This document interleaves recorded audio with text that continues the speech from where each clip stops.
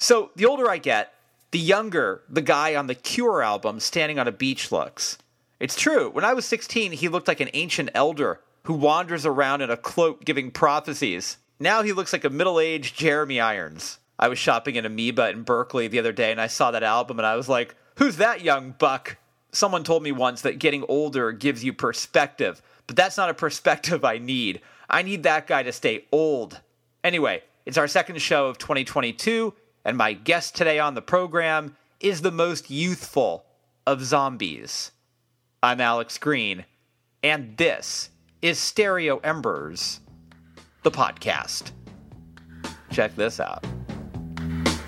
It's the time of the season when love runs high. In this time, give it to me easy and let me try with pleasured hands to take you in this time to promised lands, to show you everyone. It's the time of the season for loving.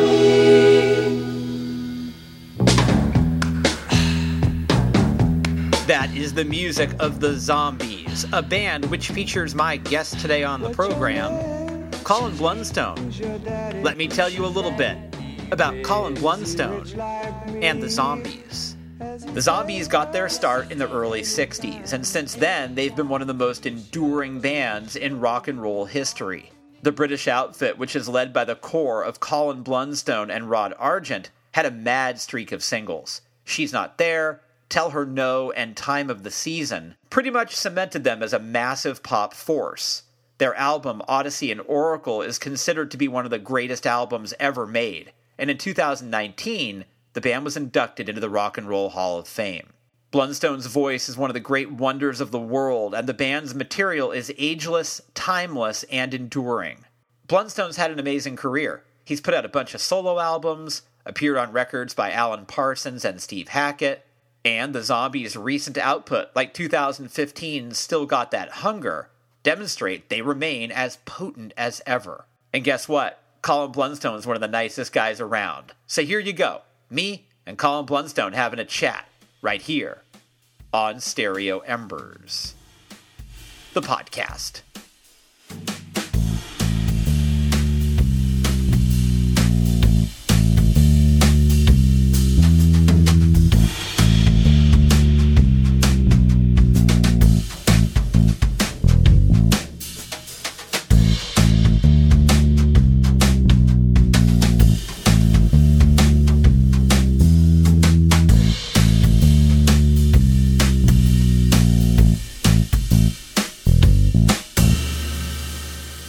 Can you hear me okay? I can hear you great. Oh, good. That's a good start. It is a good start.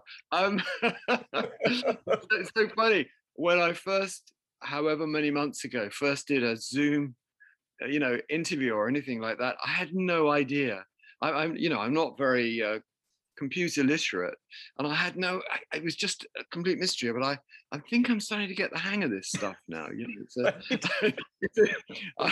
I believe in little victories during the day. This is a little victory for me. Listen, we'll take it. We'll take it. Oh, yeah. I teach college for a living, and when we got thrust into the world of Zoom, I was terrible at it. I mean, I was just woeful. But after about a year and a half, I got the hang of it. Yeah, I'm on my way. I'm very surprised and very pleased to say that. I think I'm on my way. Are you in the UK right now? Yes, I am. I'm about an hour southwest of London. The county is called Surrey, where I am. Oh, you're in Surrey. Yeah, and it looks like a sunny day in Surrey. Yeah, it is. It is bright, but of course it's a bit later here, so it's coming up to 5 o'clock. So it's been a lovely day, and I'm at home. This is where I live. Well, I'm in Berkeley, California, which is a place that has always loved you. Oh, fantastic! That's great. There's a Berkeley School of Music. Berkeley School of Music is in Boston. I'm in the Bay Area, so I'm just outside of San Francisco. All right. Okay. Cool.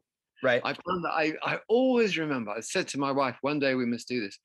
I drove on the coast road from Los Angeles up to San Francisco, and I took 3 days doing it. So I took my time.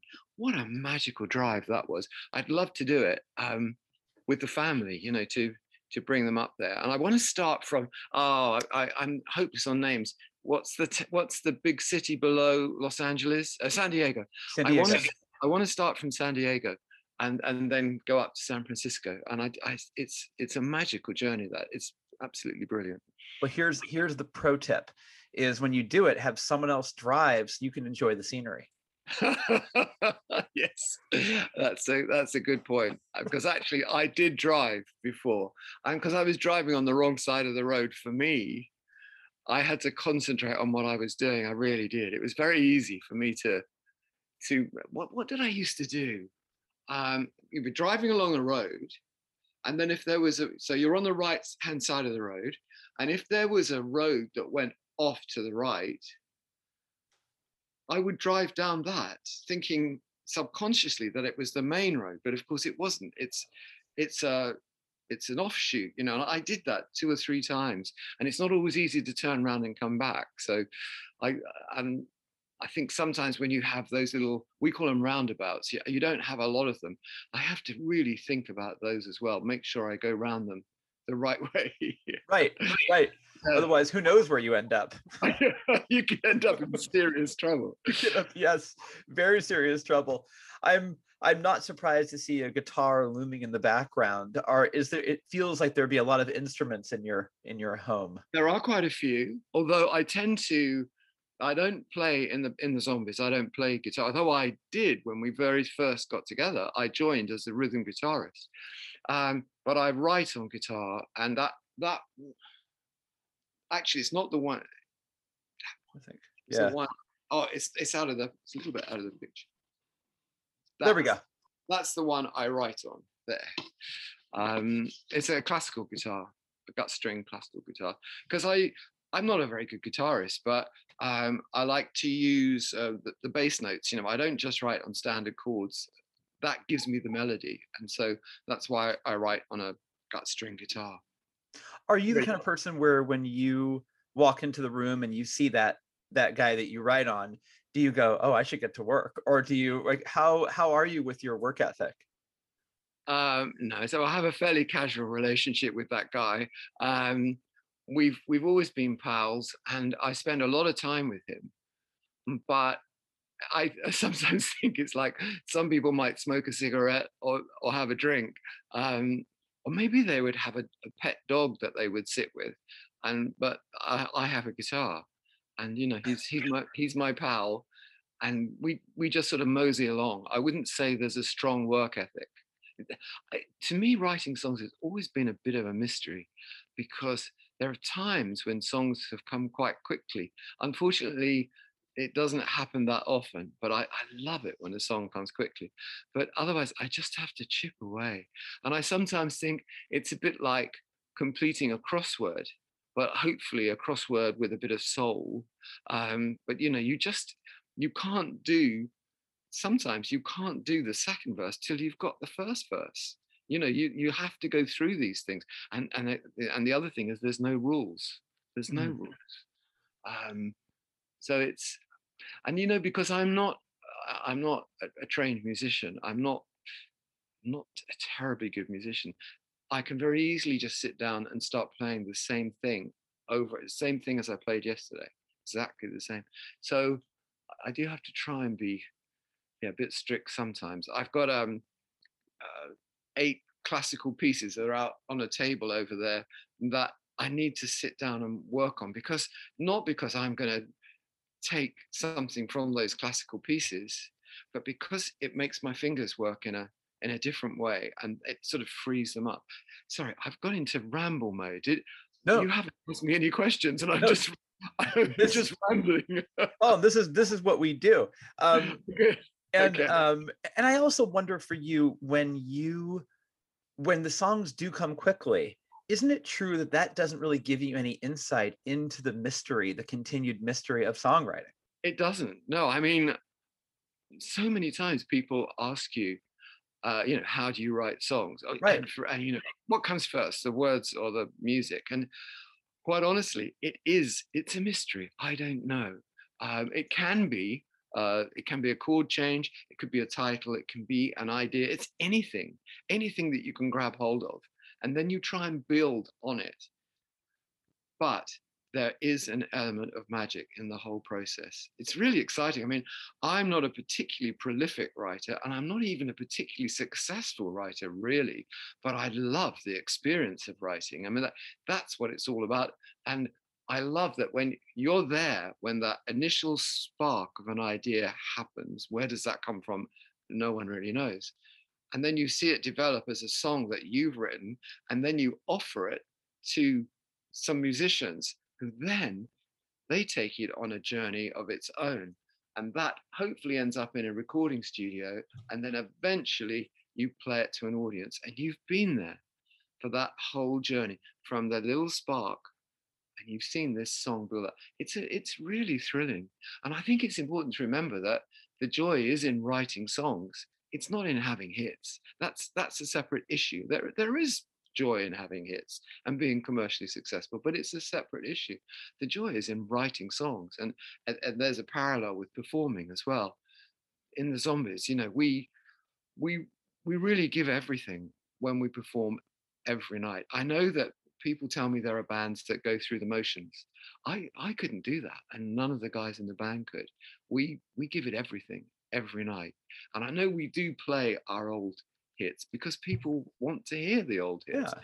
But we always there is always a measure of new material as well, and that's really what keeps our energy and enthusiasm going, because we will always we've just done this live stream from Abbey Road, and we have done five new songs out of 17 or 18 songs. 5 of them are new, and 3 of those 5 are with a string quartet, which we don't get a lot of opportunity to rehearse with. So it's exciting, and it is quite challenging as well. You're the first guy I've talked to who has described songwriting as such a positive, joyful process, acknowledging the magic, because some people have a contentious relationship with it.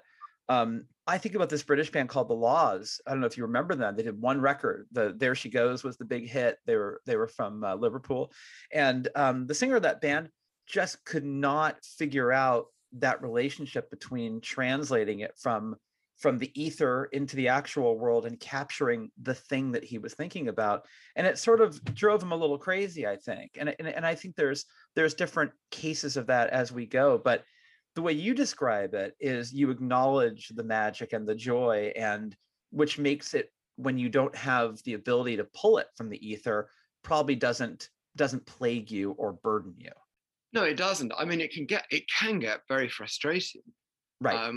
It can get very frustrating, but you just have to. That's part of what a songwriter has to live with. It can be very frustrating. All artists have that problem. If you're a novelist or if you're a painter, there's days when it's not going to happen, and you have to learn to live with it. I think artists have to learn a lot of things. You have to learn how to survive in the first place. I've sort of slightly changed the subject, but I was just thinking about how there are all these wonderful musicians when you're 17 or 18, and there's a lot of disappointments in music and the arts in general, and you have to have this strange combination of being sensitive enough to be an artist, and you've got to be tough enough to survive. It's quite a strange combination. But it is important. Otherwise, as you were just talking about, that singer-songwriter you were talking about, it can start to drive you a little crazy. Because a lot of, and thinking about the music business in particular, a lot of it doesn't really add up. And you just have to learn to roll with the punches. And, a lot of it doesn't make sense. And that's fine. It's taken me a long time to come to this conclusion. I don't want to know all the answers. I've got other things that I can do and relax and have fun. So as long as we're at least trying to write new music, and music that we believe in, not music that's got to be commercial, just for the sake of being commercial. We've never ever done that. And sometimes we've been successful commercially and sometimes we haven't, but we've always tried to write and record and perform the best we absolutely can. Do you find that your mood is better or different or changes when you're in a creative space and you're able to harness something exciting? When you leave that space, are you a happier person to be around? Do you feel a kind of lift? I think I do, yes. And I think it's, particularly with songwriting, it's quite a delicate state of mind, I think. And there's almost an element of panic in my subconscious, because if I'm on a roll with a song, I know that the muse can disappear in a split second. And my main feeling is trying to hold on to whatever's happening, whatever this mystery is. I'm just subconsciously saying, please just stay with me till I can finish this. And if I get it finished, of course, yeah, I'm in an elated state. Absolutely. Yeah, I'm a writer, and I told somebody, and this might just be because I'm over 50, but I said, getting that creative spark almost feels better than being 19 and like romantic love. Like it feels like amazing. I know. It is a wonderful thing. I've done, because the Zombies have got quite a lot going on at the moment, so there's been quite a lot of press and promotion to get involved in, and I've had to write one or two little pieces which I don't normally do, and I've sat there thinking I don't really know where to start. Well, when I say I sat there, I mean I'm sitting in another room and thinking I don't know how to start. And what I found is, I don't know, you're a writer, I'm not, but what I found is that I might not have an idea in my head, and if I sit down at the laptop and just start typing, usually something comes. And this is different. Well, maybe it's not that different from songwriting, but I don't know where it's coming from, because I've been dreading trying to write this little article or even sleeve notes for an album or something like that. And it just seems so sort of presumptuous to put down my idea about the value of this album and where it came from. And I'm always thinking, well, why would anyone be interested in what you think? And then I say, well, I've been asked to write this, so I have to write it. And this sort of conversation with myself. And then sometimes when you sit down, in fact, always when you sit down and you just try and do it, something comes. And it is a lovely, it's a very gratifying feeling. It's lovely. It is. And, when I teach my students to write, I always ask them, I always say, what's the one biggest problem you have with writing? And they always say, I don't know where to start. I can't. So what you just said is exactly the thing that everybody says. Well, that is exactly the feeling I've had in the last few weeks on 4 or 5 or 6 occasions. I don't know where to start. I think one thing was about songwriting, when we've just discussed it, what a mysterious business songwriting is. I thought, how can I try and tell someone who's just coming into the business how to write songs? And when I sat down and tried to do it, something did come out that I hope did have some sort of value. And in the end, I wasn't exactly congratulating myself, but yeah, I felt good. I'd given it my best shot. But you have to start. That's the thing. You just have to sit down and do it. Very similar to writing songs. And isn't it also true that if you sit down to write a song and you don't come up with anything, that even though you're not going to use any of that, that is instructive in terms of the future process? Like it's all part of it.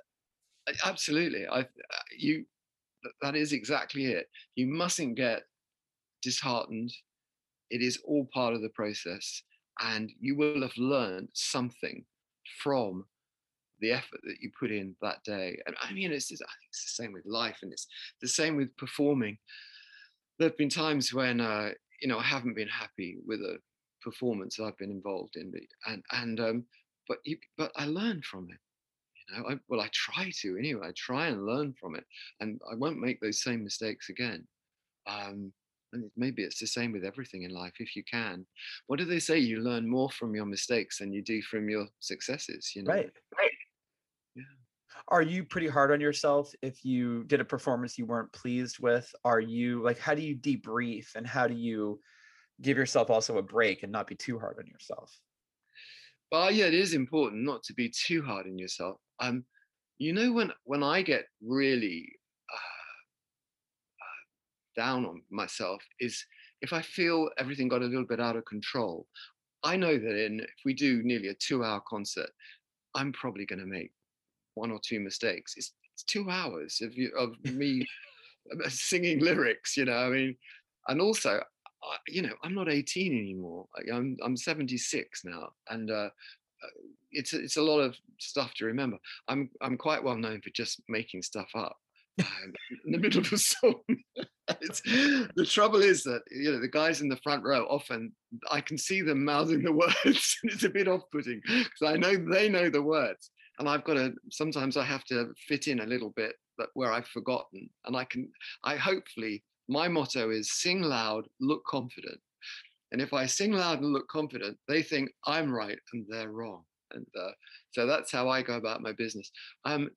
But what disappoints me, if I feel things just got a little bit out of control, and it doesn't happen very often. If I just get a little bit overwhelmed, I mean, sometimes if we're doing a lot of new songs, I can sort of get a bit lost. I think, whoa, what's going on? A lot of new songs, a lot of new arrangements. Maybe had late night the night before, long journey, and that disappoints me if I'm not on top of things. But if I miss a lyric, I'm not too hard on myself about that. That's okay. That's fine. As I said, look confident, sing loud, and for the audience, you must always look. If there's a mistake, you must always look as if it's fun. Look, this is life. We made a mistake. Isn't that great? We're sharing it with you, and usually it endears the audience to you if they see not just me, but the band made a mistake, and there they are laughing about it. Isn't that great? We're all in this together. So I think it is important, if you do make mistakes, how you react to them. The Zombies don't make many mistakes, by the by. Yeah. After 50 or 60 years on the road, we should know what we're doing up to a point. Yeah, I guess if the mistakes come, they might be in the newer material, but that can also be instructive. Like, you're also familiarizing yourself with what that is in a road setting anyway. Of course, and that live performing's like that. In fact, I sometimes think that if you're a professional musician, if you're a good professional musician, you can judge it by how you deal with the mistakes. Usually, if you're fairly competent as a professional musician, usually the audience won't even know there was a mistake. So it's, never, don't get worked up and start having a temper tantrum, because they don't even usually know. And I'm not talking an audience down. It's just they don't know the work as well as you do. And so really, it's just not a problem. You just soldier on. Eyes and teeth. Right. I've seen bands, I can't remember who they were, but I've seen bands on several occasions. They'll start a song and then they'll stop and go, well, we're going to start that again. Well, there's nothing wrong in that. I mean, audiences love it. I mean, I remember doing way back in the 60s. I won't say, it was a singing group, but I won't say who they were. And they were girls, like very attractive girls. And I think the band started a song because they didn't play instruments. And one of them said, we're not doing that song tonight. Yes, we are. No, we're not. No. Like, this is in front of the audience. I thought it was wonderful. But we try to avoid situations like that. Yeah. And sometimes it's good to just kind of own it and just go, we're going to start over again. What the hell? Listen, we've done that. We have done that, In terms of the position you're in now with this global pandemic, where you kind of go, are we on? Are we off? What are we doing? Has that kind of played with your head a little bit? Has that been unsettling, or are you fairly calm about it? It did to start with, because there was a lot of that sort of thing. Is this tour on? Is this tour off? And I'm not sure if it was particularly because of what I said, but my opinion was, look, let's not play in 2021. Let's start talking about 2022. And I mean, the way things are going, I hope we'll be back to some kind of normality in 2022. But I'd much rather say, okay, 2021's gone. We're not sort of building up to a tour, and then suddenly it's the rug's taken from underneath us, and there's no tour. The Zombies are not going to play live, except for this live stream from Abbey Road. We're not going to play live this year, and so that, I think that helped me personally. What I found is that for the first 6 months or so, I quite enjoyed just sitting around at home. It was great because we're a band that works. I mean, we tour all the time, so it was great to spend some time at home. But after, where are we up to now? About 18 months, something like that. Yeah. I'm starting to, you know, I'm getting itchy feet, I think, and I think my family would be quite glad to see me back on the road. I'm sure they love me dearly, but you know, they quite like the bits where I'm away as well, and in the nicest possible way. And so it would be nice to get back out there performing again. How did it affect your creative process? Because you know, a lot of people thought, well, I'm going to learn to speak German or something. Like I'm going to learn something during this time period. We didn't know how long it was going to be. I challenged myself to write a new novel, and I did. Did you find yourself being more creative, or did you find yourself less? I found myself being less creative.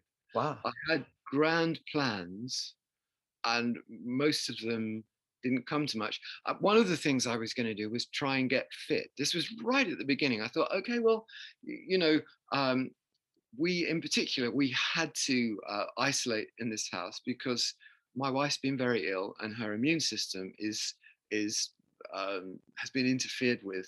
It's not as good as it should be. So for nearly the first year, we just lived in the house. I didn't go out at all, not even to the shops. We had food delivered. And I thought, I'll get fit. And this is so typical. I was just doing, you know, a few exercises, decided to do a few press ups. You know, I'm starting really easy, just did 20 press ups. And I did something incredibly bad to my right shoulder. And I thought, I don't believe this.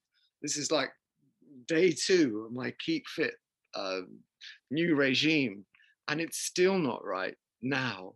So I've still got the beer belly, and I haven't got the, you know, the big muscles in my arms, I'm afraid, that I was hoping for. So other than that, I didn't have that many plans. You've made me feel really guilty now. No, come on. You gave it a shot. I gave it a shot. Well, I think it was about a year ago. I was approached, and it's happened before. Somebody wanted to, and they seemed like they write for a quite a prestigious magazine in this country, and they wanted to do my biography. And I thought, I'm not too sure about that. You know, there are lots of ups and downs in this business. There are an awful lot of downs in there. And I thought, I don't know if this would be a very cheerful book. And so nothing happened. And then I was sitting there, you know, we were talking about having to write little bits for albums and for magazines and so forth.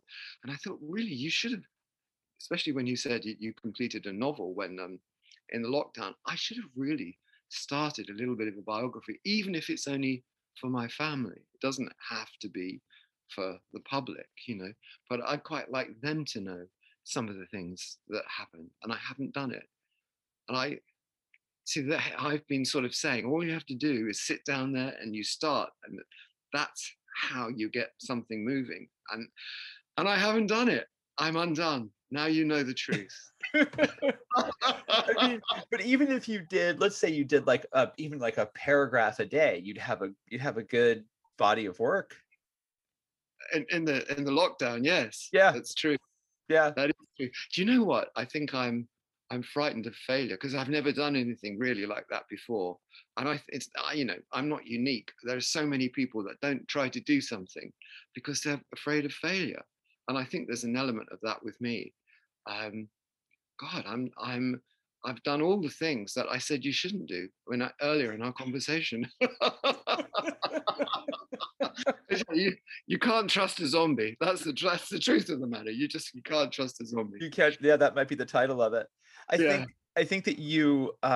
What's interesting is that you must have stories that have not been told that would be fun to hear.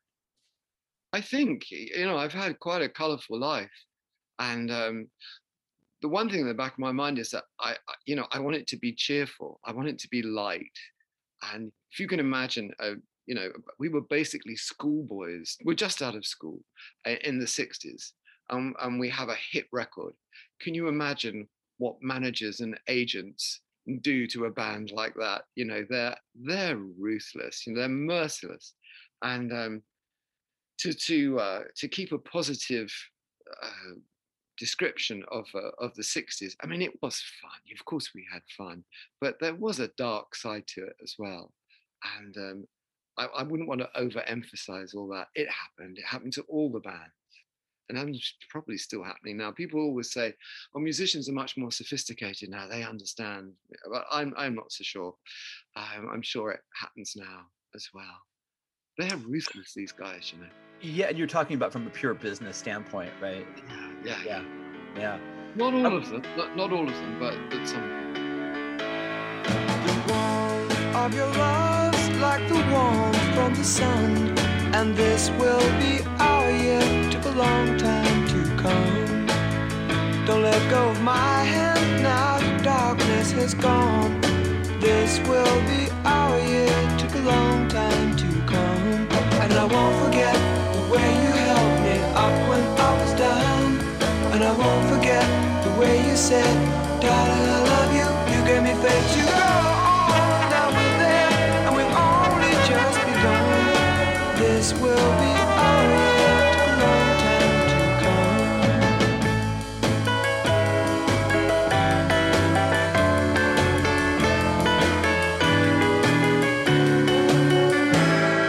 The warmth of your smile, smile for me, little one, and this will be our year. Took a long time to come.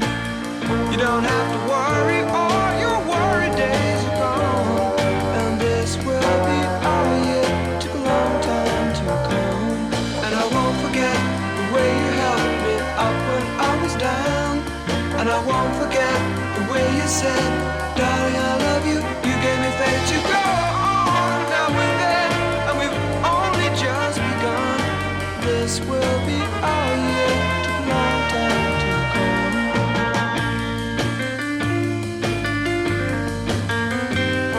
And this will be our year. Took a long time to come.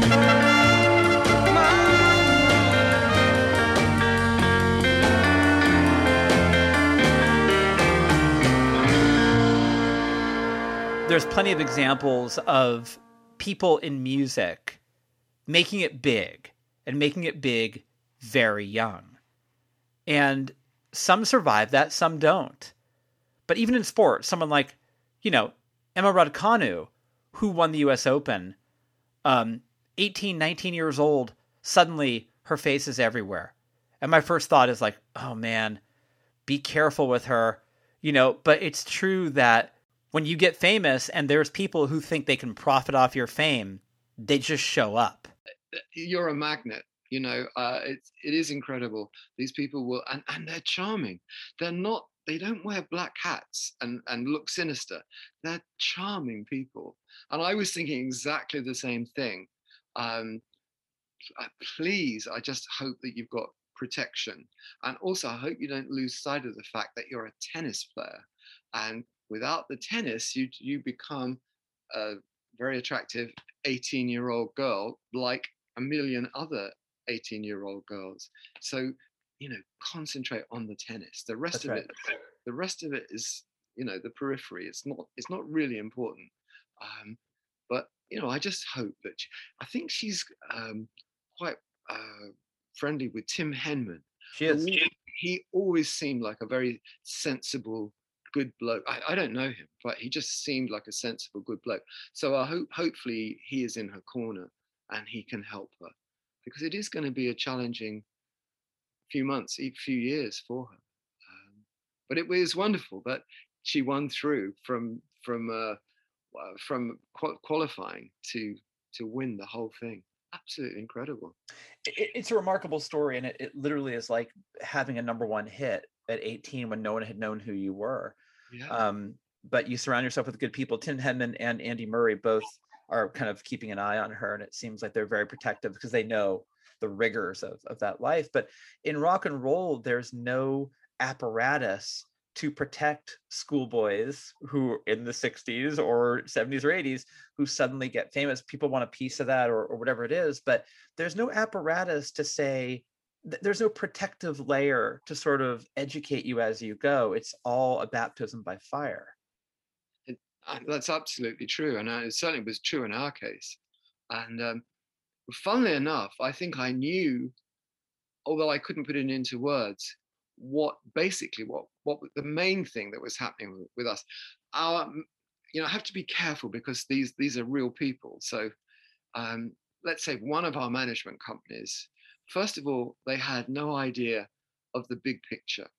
They were thinking that these young guys are going to have a bit of success for a year or two, and then they'll be gone and they move on to the next band. But what they didn't realize is that you can have a lifetime's career in the music business. And if those people had nurtured and protected us, funnily enough, they would have made more money in the long run. But also they would have got some sense of fulfillment out of what they were doing. And of course, they would have attracted other artists as well. In the end, nobody wanted to be managed by people like that. But and in terms of, luckily, they didn't get a percentage of our record royalties or our publishing. It was only live work. But what was happening, I knew really, and I just didn't put it into words. I was talking to a promoter one day. We just played to an absolutely packed concert. In those days, actually, a lot of the places people danced. They didn't sit, they danced. But it was absolutely packed. And I'm talking to this guy, and I said, well, see you soon. It's been a really successful evening. And he said, well, no, actually, you won't, because I can't afford to have you back. And I knew what we were being paid. And I said, what do you mean? And he said, well, you cost 3.5 times what we were getting.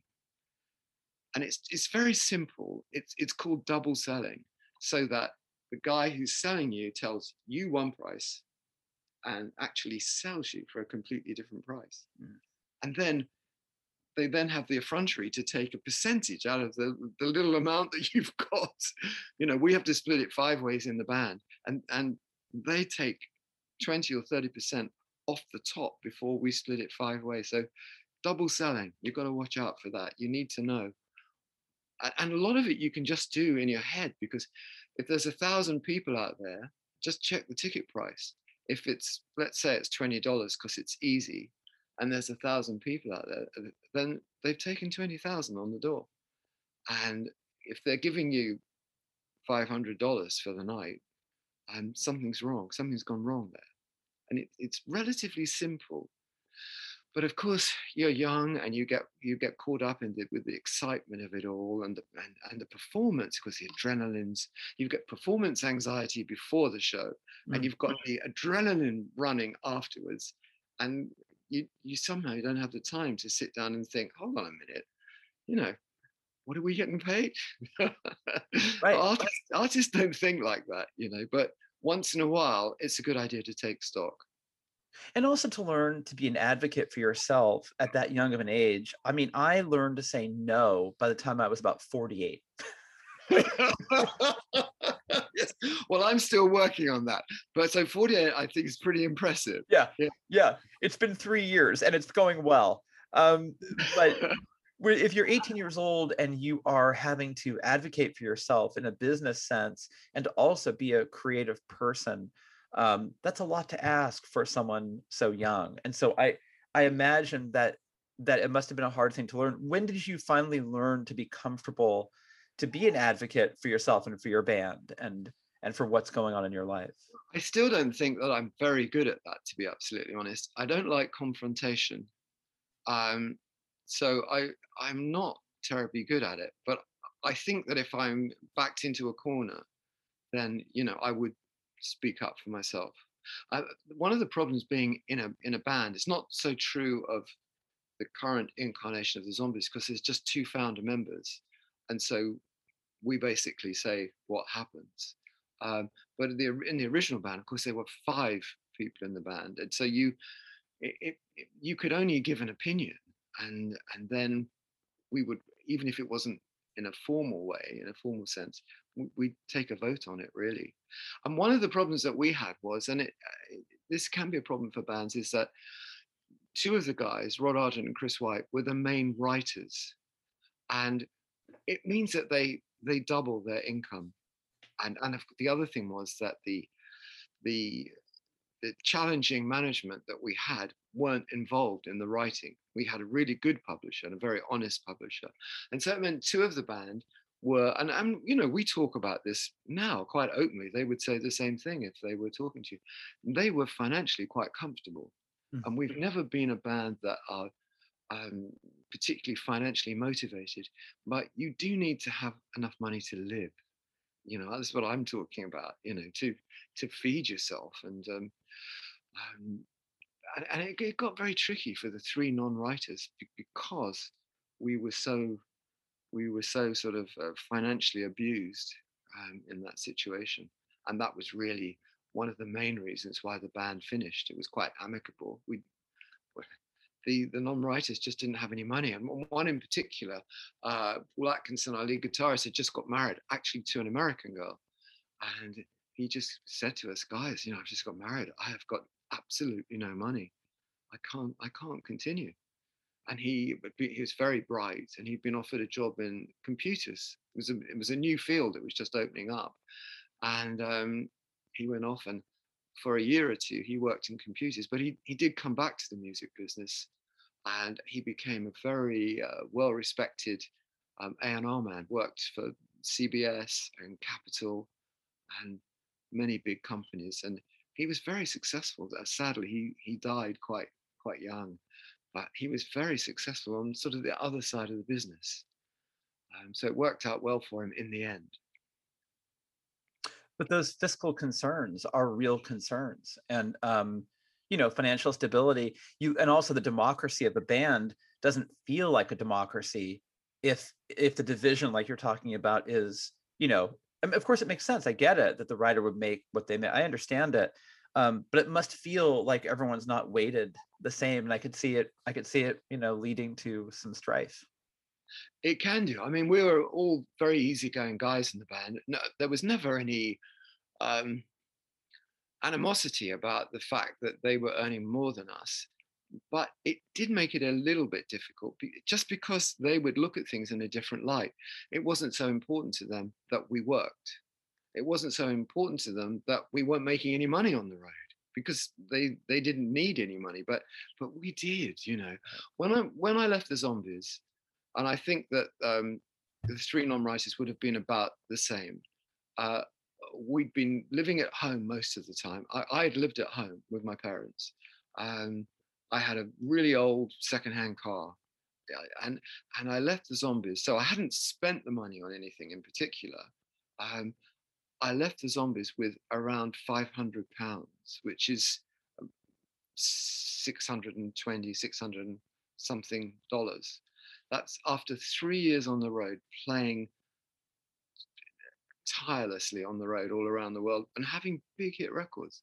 I had about £500, and a lot of that was money that we got for selling our equipment and our van. So we really didn't do very well on the road.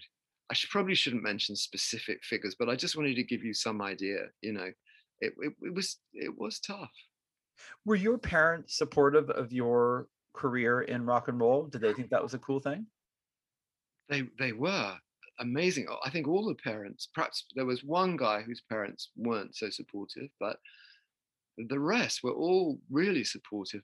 I never really talked to my parents about it, but I wonder whether they weren't thinking this is something that he wants to do, and he should go out there and get it out of his system. and then he can get on with a proper job and a proper career. I'm not sure. Maybe they were thinking like that, but they were really supportive. And it quite surprised me because when I left school, I was quite good at art. I wasn't dedicated, but I was quite enough anyway. But I was quite good at art. And the one thing I wanted to do was to go to art school. And my father said to me, "You're not going to art school. All they do there is drink beer and chase women." And I don't think I'd really thought of it in that light before, but it sounded even more attractive when he put it like that. And what amazed me was a year later, we had to sign a recording contract with Decca. And he had, because I was under 21, he had to countersign it. And what does he think bands do when they're on the road? Apart from drink beer and chase girls. But he wasn't happy with the art school approach, but he seemed to be quite happy with the band idea. And there wasn't a lot of difference really. So I was quite I never got the chance to ask him about that. I'd be interested to know, to get his take on it. But no, my parents were very supportive, very. That's good to hear. And but it's, yeah, I don't know where he got that perception from. But I've never heard that about art school. I never thought that, you know. I think it's fairly true in this country. I don't know how it works in America, but in this country, I think it's a fairly relaxed atmosphere at art school, and I think I would have fitted in very well. Is there an artistic outlet for you aside from music? Do you do art on, you know, in addition? I have done when I was younger, and my wife is continuing. She's always buying me brushes and paints and paper and saying, come on, do something. And yeah, it's another, along with my biography, it's another of those projects. I'm starting to feel really guilty. The more we talk, I'm going to be suicidal by the end of this conversation. I'm wasting so much time. Yeah, you thought this interview was going to be about the things that you've done, but it's about the things you haven't done. No, I know. I hope we were going to talk about my accomplishments, but now I realize that I've wasted my life. This is terrible. But isn't it kind of exciting to think like there's so much that you want to do? Yes, absolutely. But it's very important to realize you've got to get on with it. At any age, it's important to realize you've got to get on with it. But, you know, I often say we're in the autumn of our careers here. I am. And it's the first time it's happened to me that I've got into the autumn of my career. And I've got to get on with it because I haven't got forever. And yeah, this is very therapeutic. Maybe could I ring you every night? we could have this conversation. Sure. And I'll report back, you know, what I've done during the day. Yeah, I want to see some progress, Colin. Yes. But I gotta say, like when I turned 50, all the projects, I thought time was so infinite, and now I realize that it's not. It's fairly finite, and absolutely. Right. And there's a lot that I want to do in terms of writing. There's books that I have planned that I want to do. And I remember when I was a kid, I thought if I can put one book out, I'll be really happy. And it's like, no, that's not. No, you want to do way more than that. So now I'm working at a much more fevered pace, which is exciting. And I also think the electricity of the fact that, like, you know, time is finite. Let's get on with it has been actually been good for me as a writer. You can use that to your advantage, can't you? It's a great motivator. I think so. It's shown up in my life as a great motivator. And I think the old days I would be fairly relaxed, like, oh, maybe I'll just waste, you know, so much time because I have so much of it, you know. Yeah. I know that approach very well. Yeah.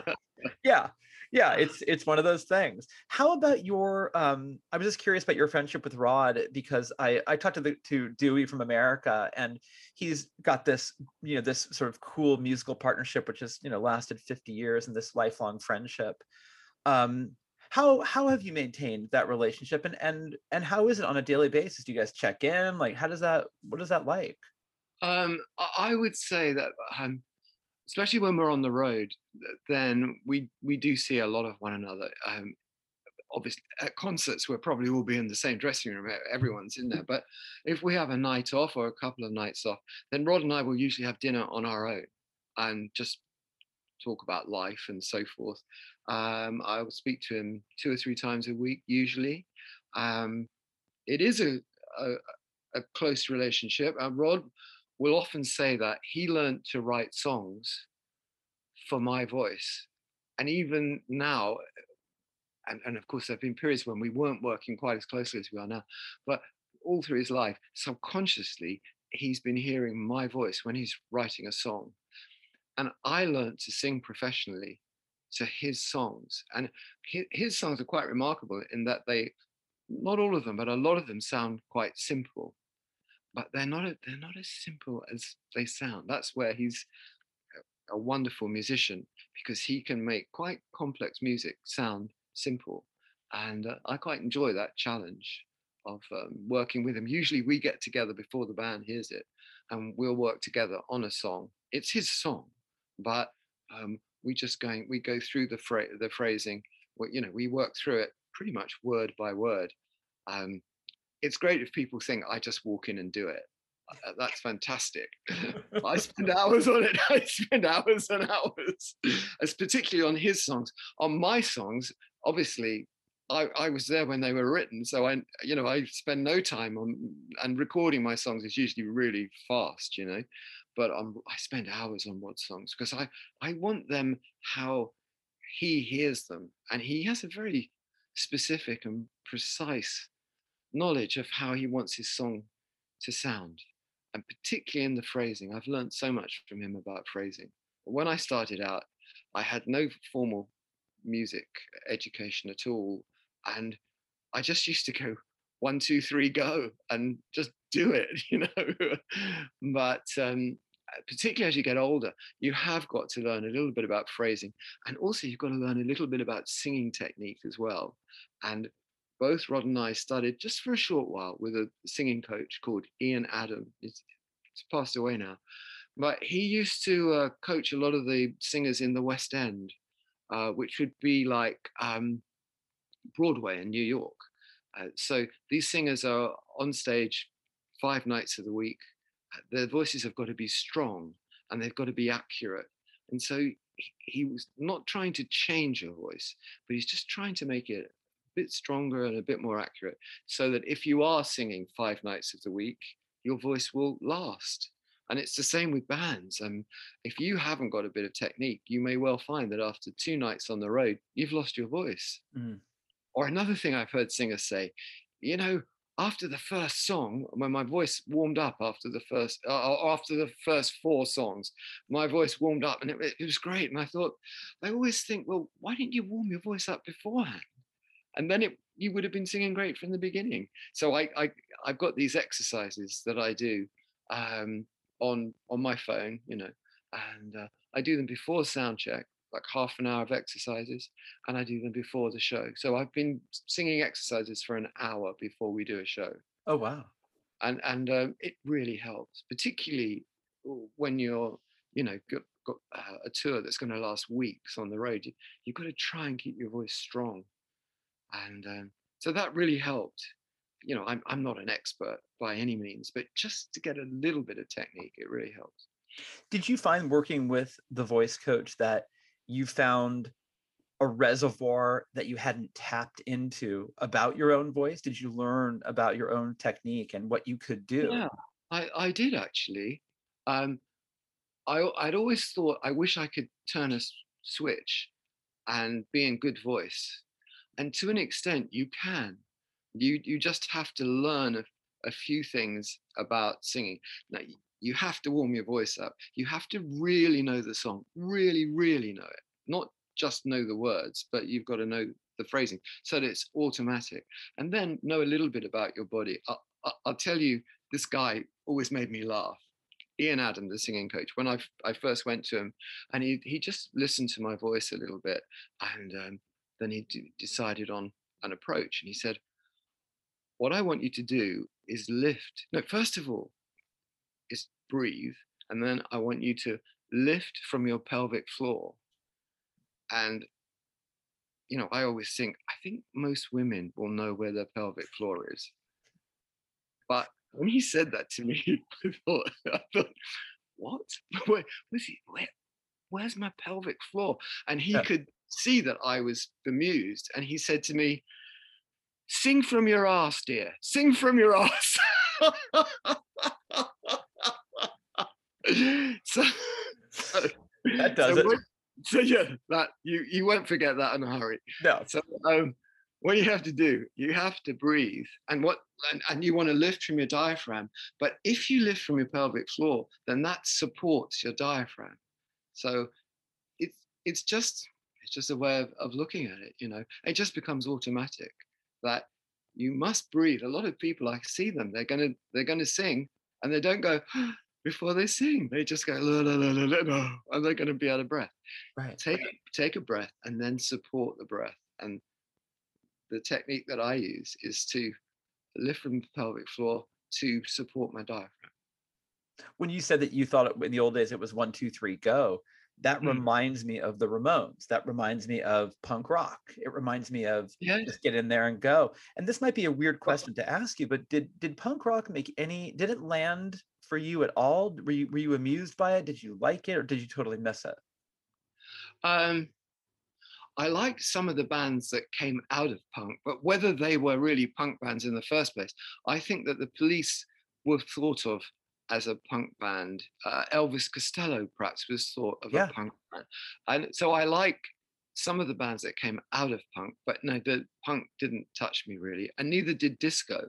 I had a really bad time in the mid to late 70s, because in America, I did tours of radio stations. Like I did one in particular, probably 2 or 3 weeks going around radio stations, and they just wanted disco. If you didn't have a disco record, they wouldn't let you in the building, let alone play your record. And in the UK, it was punk, was everywhere. So it was a tough time. I mean, there's no way I could start being a punk or a disco person, So I'm a singer-songwriter really, or else just a singer in a band. So neither of those things made a big impression on my life, really. I've got a theory that the artists that appeal to you in your formative years, so from like 18 to 23, I think they stay with you for your whole life. Yeah. And it has with me anyways. People like Joni Mitchell and Jackson Browne and James Taylor, the great songwriters, and Elton and McCartney, Clapton. Those people have stayed with me all my life, and always will. Were you competitive at all? Did you look at Ray Davies and go, God, that guy's really upped his game? I need to like, in other words, I'm just curious if your contemporaries, because you were in such a competitive in terms of just, it was the pond was stocked with talent. Yes. Did you look around and go, good God? Maybe we were a little bit. I wasn't really conscious of it at the time. It might have been more subconscious. I think I could be a bit envious because I could see all the bumps in the road for us, all the problems. I couldn't see their problems. They, the Kinks would have had the same problems as us, and I couldn't see their problems. And so maybe I would be a little bit envious, not in a big way though. I mean, I was just centered on what we were doing. Generally speaking, with other musicians, I just think good luck. I mean, I'm not really competitive, certainly not musically. What they do has got no bearing on what we do, because they've got a #1 hit record. It's not taking anything away from us. I think good luck, especially if I know them. Good luck. No, I don't think I was particularly competitive. No. I like what you said, because it's almost like if you envy the people across the street, you can't really see their problems. You don't know what people have to do in their daily life.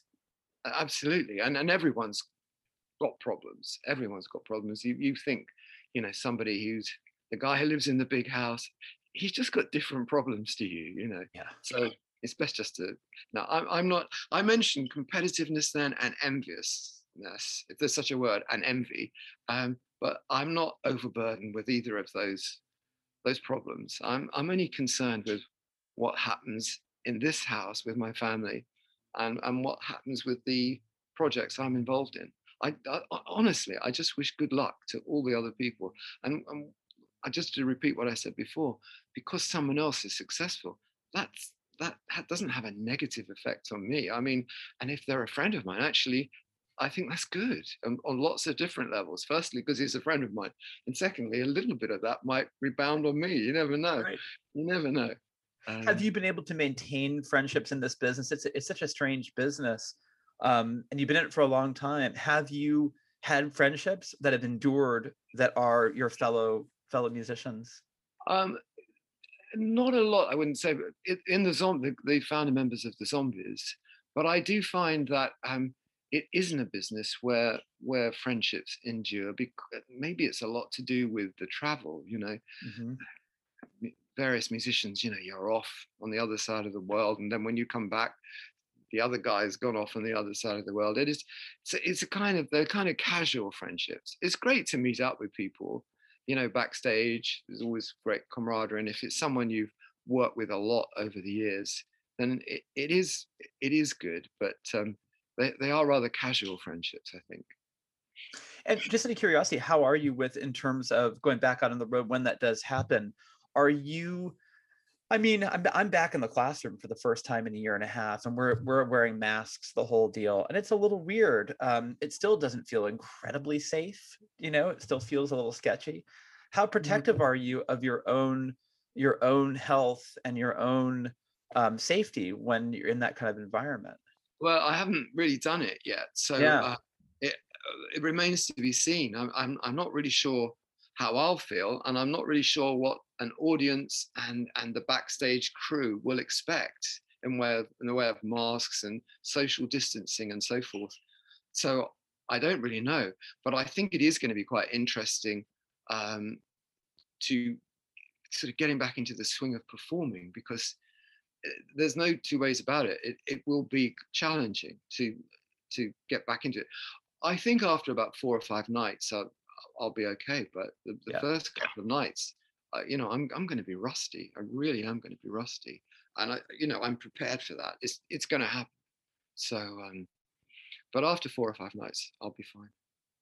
And just out of curiosity, you're mentioning how like in the 70s where like it was disco, it was punk. You've had to weather a couple of cultural storms. What was the strategy? Just wait for them to pass? Like what is the artistic strategy? How did you get through that stuff?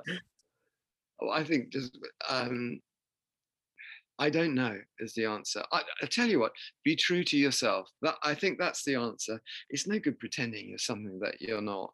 Very few people get away with that, man. Maybe some people do, but I think just soldier on. Grit your teeth. This is a stamina business. It's not a sprint. And going back to what I said earlier on, you have to have the sensitivity to be an artist, but you've got to have the stamina to hang on in there, and that's what you have to do. And it does get difficult, and you have to learn to survive financially, socially. I mean, if you've been successful and then you're not successful, people can, they can be quite pointed socially. They will remind you that you're not doing as well as you were doing. And so you have to learn to ride with the punches a bit. Yeah, it's true. All right, I'm calling you tomorrow to make sure that you're doing your work. Yes, make sure that I've got that first paragraph done. Right. Colin, I've enjoyed this so much, and I'm just so happy to get to talk to you. It's been fun. I sort of forgot that we were doing an interview. I thought we were just having a chat, really, and we should have maybe gone and got a couple of beers, and we could have kept going into the night. Well, you come out to the Bay Area, we'll get a couple of beers. Okay, sounds great. It's been fun.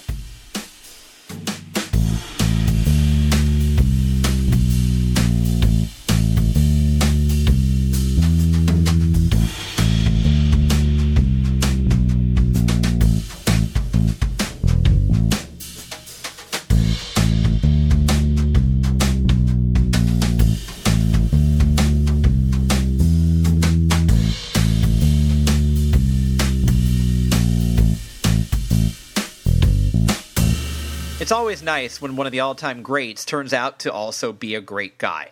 Love that conversation with Colin Blunstone of The Zombies. Go to their website, thezombiesmusic.com, To find out what's happening in the world of the zombies, pick up some music, pick up some merch. Don't you think you'd look great in a zombie shirt? I do. You'd look fabulous. Get 2 of them, one for you and one for your whoever, your partner, your pal. Get another one for yourself. Maybe you need 2 because maybe you sweat a lot. Maybe this is getting weird. Go to alexgreenonline.com to find out what's happening with me. Don't forget bombshellradio.com. And don't forget, if you want to follow me on Twitter, @EmbersEditor, or on Instagram, @EmbersPodcast, or just email me, editor@StereoEmbersMagazine.com. Stereo Embers, the podcast, is available on all podcast platforms. Go to the one that you use, subscribe, rate and review, tell all your friends. We would appreciate it. Let's close the show with a longer listen to Time of the Season by the Zombies. Enjoy it. And thank you as always for listening to Stereo Embers, the podcast, only right here on Bombshell Radio. It's the time of the season when love runs high. In this time, give it to me easy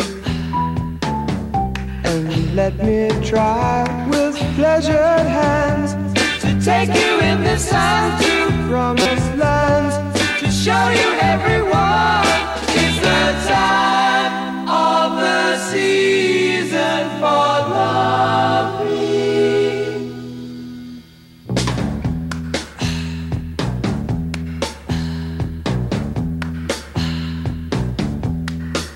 What's your name? Who's your daddy? Who's your daddy? Is he rich like me? Has he taken anytime to show you what you need to live? Tell it to me slowly. Tell you why I really want to know. It's the time of the season for loving.